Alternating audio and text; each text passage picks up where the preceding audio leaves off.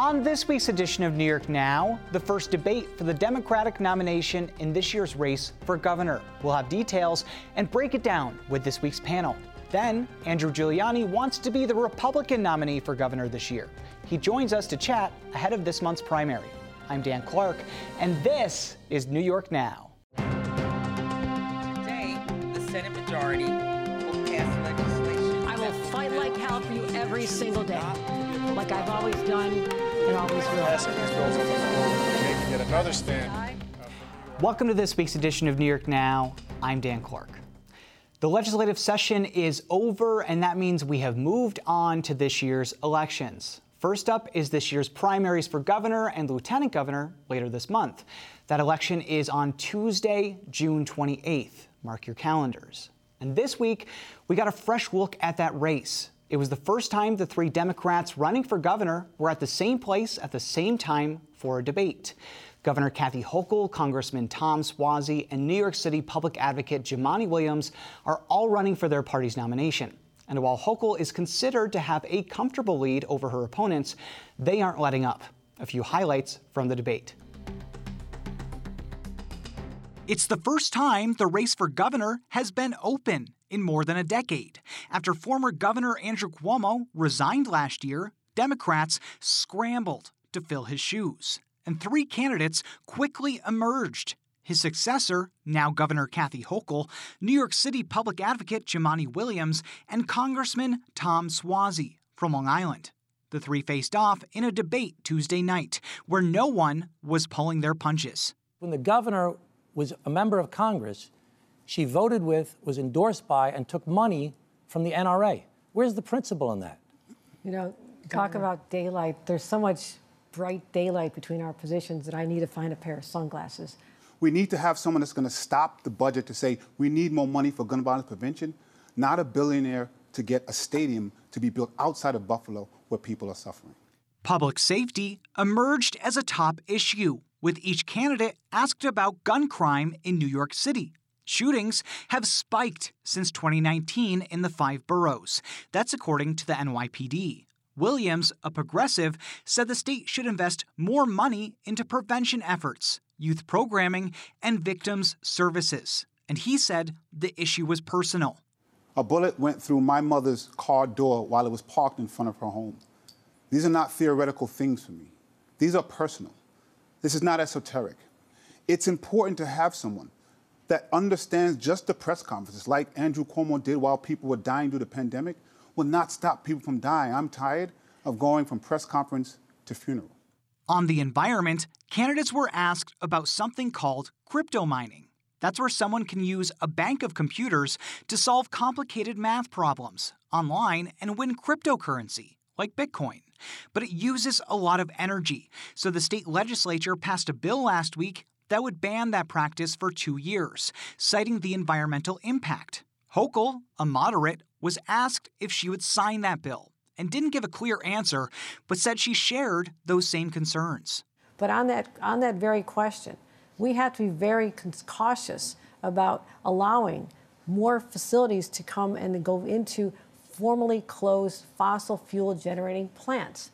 We have a different situation where some may be generating hydroelectric power, for example. I need to be able to examine the differences, but I'm not interested in doing anything to harm the environment. Williams said he supported the pause, and Suozzi did too, but for less than 2 years.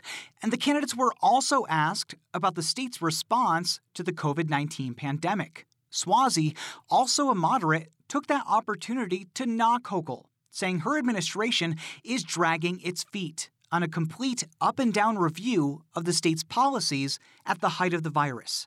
I don't know why we haven't had hearings to get to the bottom of exactly what happened here, to find out what the facts actually are. I don't know why the governor has not put together a committee to look at this so we could learn lessons from what we went through. We have not learned the lessons from COVID because we didn't have a comprehensive plan to address Omicron back in November, December, January of last year, while the governor was traveling the state doing fundraising. The three Democrats will compete in the primary for governor on Tuesday, June 28th. And whoever wins that race will be the party's nominee for the general election in November. And we're now less than 3 weeks out until the primary, and a lot could happen in that time. Let's get into that and more with this week's panel. Dave Lombardo is from the Capitol Press Room from WCNY and on public radio stations, and Joe Spector is from Politico. Thank you both for being here. Thank you. My pleasure. So we're talking about this debate. I don't want to steal your word. We were talking before we went on air, but I did find it a little boring, not a lot of fireworks. Maybe that's good for democracy, yada, yada, yada. I don't know. Joe, what do you think the governor had to do here in this debate? This is the first time we had seen all three candidates on the stage, sharing the stage together. It had the potential for a lot of awkward and, conflicting circumstances that didn't quite happen. What did she need to do? Well, you want to have a gaffe-free debate, nothing that garners headlines, that you made a mistake or did something that might have voters reconsider their support of her. Like you said, this is, she's still introducing herself to voters in New York, right? Yeah. I mean, she has never run, she's run for statewide office as lieutenant governor. I mean, this is her first election. She's not being reelected. Sometimes you see that in stories, governors seeking reelection. No, this is her first election as governor. And so, I think she definitely handled some of the barbs that were expected, right? I mean, they knocked her for her previous endorsement from the NRA when she was a congresswoman out in Western New York. They tried to go after her on some of the crime issues, whether or not she went further enough on bail reform. And she had answers for all of it. Brian Benjamin, right, her scandal-plagued former lieutenant governor. They tried to knock her on that, and she came forward and said, that hurt. That was a tough one, and moved on. She explained the NRA. She spun it in a way where she said, I wish more Democrats or Republicans would change their heart like I did over the last decade. I thought that was a really good answer. Yeah, that was really one way to spin it. And Suozzi and Jumaane Williams, they didn't really have. They took their shots, but never really landed the big punch on her. Yeah, Dave, what do you think about Suozzi and Jumaane's performance here? I think that they did a pretty good job. I think Suozzi, in particular, did a really good job about going after her over and over and over again. I don't know how that would come through the voters, and I don't know how many voters even watch this debate, so maybe it doesn't matter in the end. But how do you think they did? So you make two important points there. How did they do, and how are people consuming this? So how did they do? We have to think about this in terms of sports, because politics is always a sporting event for me, maybe for you too, Joe. Yeah. And Suozzi and Jumaane Williams come into this debate way behind and time running out on the clock. So they need to make big moves. This is a basketball game. They're jacking up threes. They're playing a full court defense. It's a risky move. And it didn't really happen here. It didn't really pay off. They weren't, hitting all their shots. The governor wasn't giving up the ball, so to speak. Like Joe said, she was playing a reserved offense. She was, playing a smart defense. So they weren't able to make up any grounds. They weren't able to force that gaffe. The other thing you say, though, about how many people are watching this. We have 6 million Democrats in New York. In 2018, 1.5 million voted in the primary. A tiny, tiny fraction of that watched the debate.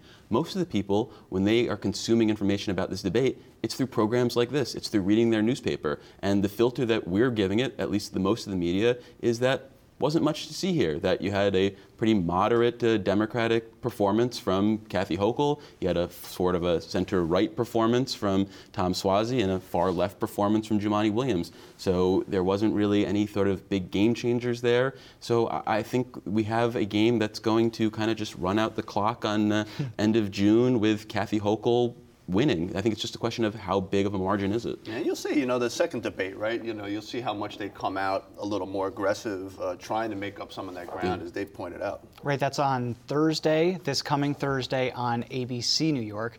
I'm excited to see if that changes things at all. I mean, I think you're right, Dave. I think that this debate didn't have a lot of surprises. I think it was a little boring. I think Hochul gave the answers that we expected her to, except I will say on the Brian Benjamin question of how did you not vet this person well enough that she got? I was surprised that she came out and was very honest about, well, that hurt me, that wasn't good. Rather than saying what they had started saying at the beginning, basically saying, well, we did everything we could at the time and this is how it came out. That answer wasn't working. And right, exactly. Let's test something out. Let's say, I'm human, you're human, we all make mistakes sometimes, and it's how we grow and mature from them. And I'm a leader who's, kind of new to the job, but I've already shown that I'm adaptable, because look at this new great shiny thing that I've tapped to replace Brian Benjamin, Antonio Delgado. So we got it right the second time around, if I'm continuing my Kathy Hochul impersonation. Joe, looking forward, Dave brings up a good point. I think it is running out the clock for Kathy Hochul right now to win. Is there anything in the next few weeks that could change this race? Well, I mean, barring some sort of scandal or something, I mean, they'll all be up on the air. They'll all be making their sort of final cases to Democrats. But yeah, I mean, again, not to be cliche, but it's all about the turnout, right? If turnout is really low, now you kind of have a wild card of will Hochul supporters come out versus Suozzi and Germani, who's more motivated there, and then she gets through that. Then probably I think most people would say that the bigger challenges for her is in November, and whether, as most expect, it'll be a good year for Republicans, and whether that could translate into a really close race for her. Yeah, I guess, Dave, do you think that this debate changes anything in the general election at all? I don't think so, but in terms of the debates that we're having right now, is it possible that Hochul might try to pander to the left a little bit too much, and that could hurt her in the general during these debates as she's going into the primary? I think what we're seeing here is that she's trying to lean into the issues that are popular with her base, but also popular in November. The things we're seeing her put ads on about are abortion and guns, things that have a majority support amongst the general election electorate. So they're very popular amongst her base, but they also work in November. So I think we're seeing her think about the short game as well as the long game with what her focus is. Yeah, I mean, because they kept going back to crime. And every poll shows that's either number one or number two is right up there as the number one issue for voters. And when they would knock her on crime and not doing enough, she just comes back that we did do bail reform and we did do the gun control legislation. So she has a couple of things that she was able to achieve over this 6-month legislative session that she could point to that says, listen, we're trying to address it the best we can.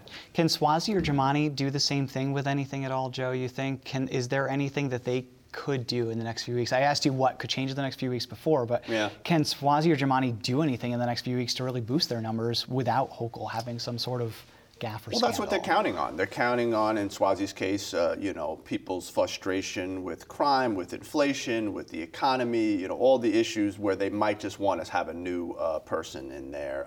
One of the things they talked about a little is trying to tie her to the Cuomo administration, whether it's on the response to COVID and a nursing home scandal. And I think you're going to see more of that, whether it's in a primary or in a general.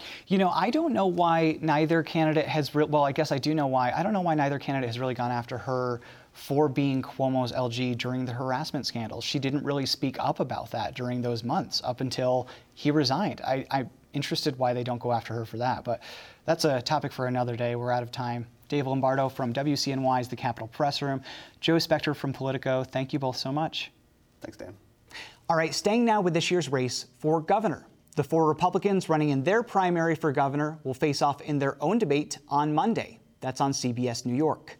The 4 candidates in that race are Congressman Lee Zeldin, the party's favorite, businessman Harry Wilson, former Westchester County Executive Rob Astorino, and Andrew Giuliani. Now, Giuliani has a unique history in New York. You probably know his father, Rudy Giuliani, who was mayor of New York City for 2 terms. Fast forward to 5 years ago, and the younger Giuliani made it to the White House, working under former President Donald Trump. And now he wants to be the next governor of New York. We spoke this week about his campaign and where he stands on top issues ahead of this month's primary. Andrew, thank you so much for coming back. I appreciate it. Dan, thank you as always for having me. Of course. So it's been a few months. I want to gauge where you are with voters. You've been on the campaign trail crisscrossing the state. So tell me what you're hearing from voters while you're out there talking to them. Well, I got to tell you, with nearly 2 weeks until Election Day, election primary day, and now with an upcoming debate here within the next 48 hours, I'm really excited with where we stand. Obviously, every single independent poll that one of my competitors has not paid for either has us winning this race or within the margin of error. I mean, you can look at the most recent Zogby poll that had us up 6, and when you add the leaners, up 10. I think, Dan, frankly, that's a product of making sure that we got out there and spoke to as many of the 2.9 million registered Republicans as possible. This started over a year ago, as you know, Dan, and to me, it's been so important not just to go to the traditional GOP breakfast, but to make sure we were going to mass gathering places where New Yorkers were. And I think that's why we're seeing this consistent lead in the polls. But again, I'm telling our team, it's all about how, one, we perform at the debates and making sure we get out the vote. So that's that's the focus of the next couple of weeks. Yeah, I think the debates are going to be critical for you. I mean, you already have the advantage of name recognition with the Giuliani name per se, but you have the chance in these next couple of days to get your name out there even more through these debates, maybe match your name to the person. So it'll be interesting to see how that works out. And I'm sure some top issues are going to come up during the debates. One of them is guns after the shootings in Buffalo and Uvalde. I want to ask you about the recently passed package of new gun laws in New York. Is there anything in that package that you could support? You know, right now it's tough to say that I could, to be perfectly honest, Dan. I mean, I look at what I've seen in terms of the red flag laws that were on the books before, and they failed when it came to the Buffalo shooter in terms of Broome County. And I think that's a direct link to the fact that our law enforcement did not have the resources necessary in order to make sure that this madman did not actually get a weapon. For me, what I've done from a crime perspective is propose right now a 6-point plan that will absolutely make sure that we make New York a safer place. Going after the illegal weapons and making sure that they're out of the hands of those that actually are committing these heinous crimes, I think is so important. But I don't think it's necessarily going after Second Amendment rights. I would also look at a full repeal of bail reform on day one, and I'd also keep DAs accountable. Like Alvin Bragg, we just saw this last week. The DA in San Francisco get recalled. While we don't have recall here in New York, I would utilize Article 8, Section 13B of the New York State Constitution to remove Alvin Bragg and to put him on trial on day one of my administration. I think that's going to help all New Yorkers when we keep DAs accountable and make sure they're executing the oath of office. It's a tricky issue, this gun issue, and the awful tragedies in Buffalo and Uvalde, because it's not necessarily a crime issue as much as it is partly a mental health issue, partly some say access to guns, partly, you know, the Buffalo shooter was influenced by white supremacy, for example. You said that police didn't have the resources to maybe prevent that. So can you walk me through what the law enforcement may have needed that may have prevented this attack in Buffalo?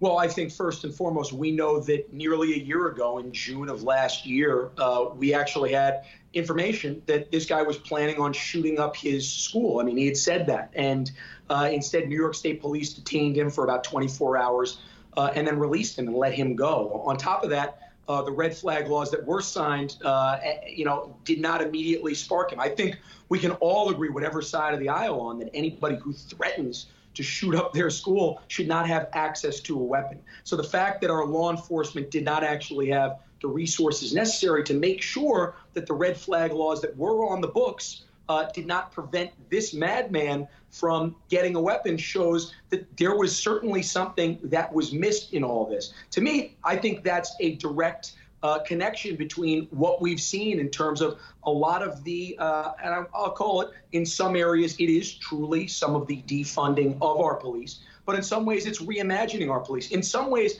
it's just a matter of making it tougher and tougher for our law enforcement to have the resources that they need necessary to have the level of force that we actually need to prevent things like that. And that goes all the way back, I would even say, to 2009, when our tier benefits changed from a tier 2 to a tier 5 and tier 6 benefits, which has made it that much tougher to actually get the talent of law enforcement here in the state of New York and keep the talent of law enforcement here in New York. To me, I look at it this way. I think really the nucleus of making sure that New York is safer is making sure that we give law enforcement the resources necessary, Dan, so that way we can prevent not just shooting attacks like this, but also inner city violence that we've seen that has run rampant in our state over the last 3 years since bail reform was signed into law. I think it's unacceptable when you look at the fact that Rochester and Binghamton last year had the most murders ever in recorded history, and Rochester right now is on pace to surpass that. That's unacceptable. I don't want to mischaracterize your position. So we're talking about the red flag gun laws. So do you support those gun laws as a way to prevent these tragedies? And do you support the concept of, in these instances where somebody makes a threat to somebody, to themselves, or may harm themselves, would you support police using those red flag laws to remove their guns in those incidents? I absolutely support making sure that somebody who has mental health issues like this guy, somebody who's crazy, somebody who's a madman, cannot get access to a weapon. I think we had the information there. And like I said, I question the resources that state law enforcement have. I question then Governor Cuomo and now Governor Hochul in terms of what they knew and the knowledge of all this. But I would also look at the FBI and why wasn't the FBI actually aware of this in particular? I know the FBI has been focused on the Donald Trumps and the Rudy Giulianis and also parents in identifying them potentially as domestic terrorists, Dan. I think really the FBI's resources should be focused on making sure that somebody like this does not actually get the weapon that they need. So let's turn to another top issue in New York and across the country right now. The Supreme Court is considering an overturn of Roe v. Wade. I actually don't know your position on abortion. So can you lay out where you are on that, pro-life versus pro-choice? I am pro-life. Look, I think about my daughter every time I think about this. And I remember the first time that I saw her on the ultrasound, Dan. And to me, it was obvious as a parent, as a father. The most important thing I knew at that moment when I saw her there at a couple weeks old was protecting her life. So for me, I am pro-life, and obviously in looking at what could come out of the Supreme Court, I will say, and one of the things I think we don't focus on this is the fact that this Supreme Court leak, I think, was egregious. And the link with probably kind of more liberal media. And I think you get a very, very different response when it comes to issues that would look to benefit Democrats, if you will, in an election than maybe those that would benefit conservatives. You know, on that note, speaking of Democrats, if you are elected as governor, there's a chance that you may be working with Democrats in the state legislature. They may keep the majority rather in the Assembly and the Senate. Tell me how your governing style would be there. How could you work to reach across the aisle to get things done in Albany with this party? Yeah, well, first and foremost, in looking at kind of the new maps and where we are now after a very long process, obviously, in getting to where we are, first off, I think the supermajority in the Assembly will cease to exist by the end of the year. And I think the supermajority also in the Senate will come to an end for Democrats. And I'm hopeful that Republicans have an outside chance at winning the state Senate. I certainly think with the Giuliani at the top of the ticket, we certainly have a great chance to pick up as many seats in both the Assembly and the state Senate. Look, I have said on day one, I will sit down with Andrea Stewart-Cousins and Carl Heastie, or whoever the Assembly Speaker and the leader of the state Senate is on the time, and I'll lay out my top priorities. I'll have that conversation with them so that way we can have progress for all New Yorkers. But I can tell you one place in particular where I am not willing to compromise, and that is a repeal of bail reform. I think this has been something, Dan, that, look, all politicians have narratives, myself included. When we look at bail reform, we can say that this is an unmitigated disaster, not because I say it is, but because the data backs it up. When we see crime since April of 2019, and since this was signed into law by Cuomo, and since really, I know Kathy Hochul has made a couple of small tweaks, but frankly, she didn't mention it in her State of the State speech, which shows that it's not a priority. And she still does not want to consider dangerousness, as we saw in this previous debate, for judges, what I think is so important in making sure that we don't see issues like we saw in the New York City subway shooter, where you had somebody who was arrested 19 times. To me, that's something that I would say to Stewart-Cousins on Carl Heastie, that this is something that we need a full repeal of. And once we have a full repeal, if you want to go back and talk about a few misdemeanors, I'm happy to have that conversation then. But it's a place that right off the bat, I'm not willing to compromise. If we do that, then certainly we could talk about other issues. Last question for you, and maybe the most important to a lot of New Yorkers. As you and I both know, prices of really everything have been on the rise in the past year, from gasoline to things at the grocery store. If you were governor, what would you do to help New Yorkers through this really tough time? The state has implemented a partial cut to the state's gas tax, but it doesn't seem to be really helping people at the pump all that much. And obviously there's the other costs too. Yeah, well, Dan, whether you're in Erie County, in Manhattan, or in Hamilton County, you have New Yorkers all across the state that are looking up to this coming winter and asking themselves, am I going to have to choose between heating my home and maybe buying groceries? That to me is unconscionable. Look, I look at the Marcellus Shale and what we have in New York that covers literally 2/3 of our landmass.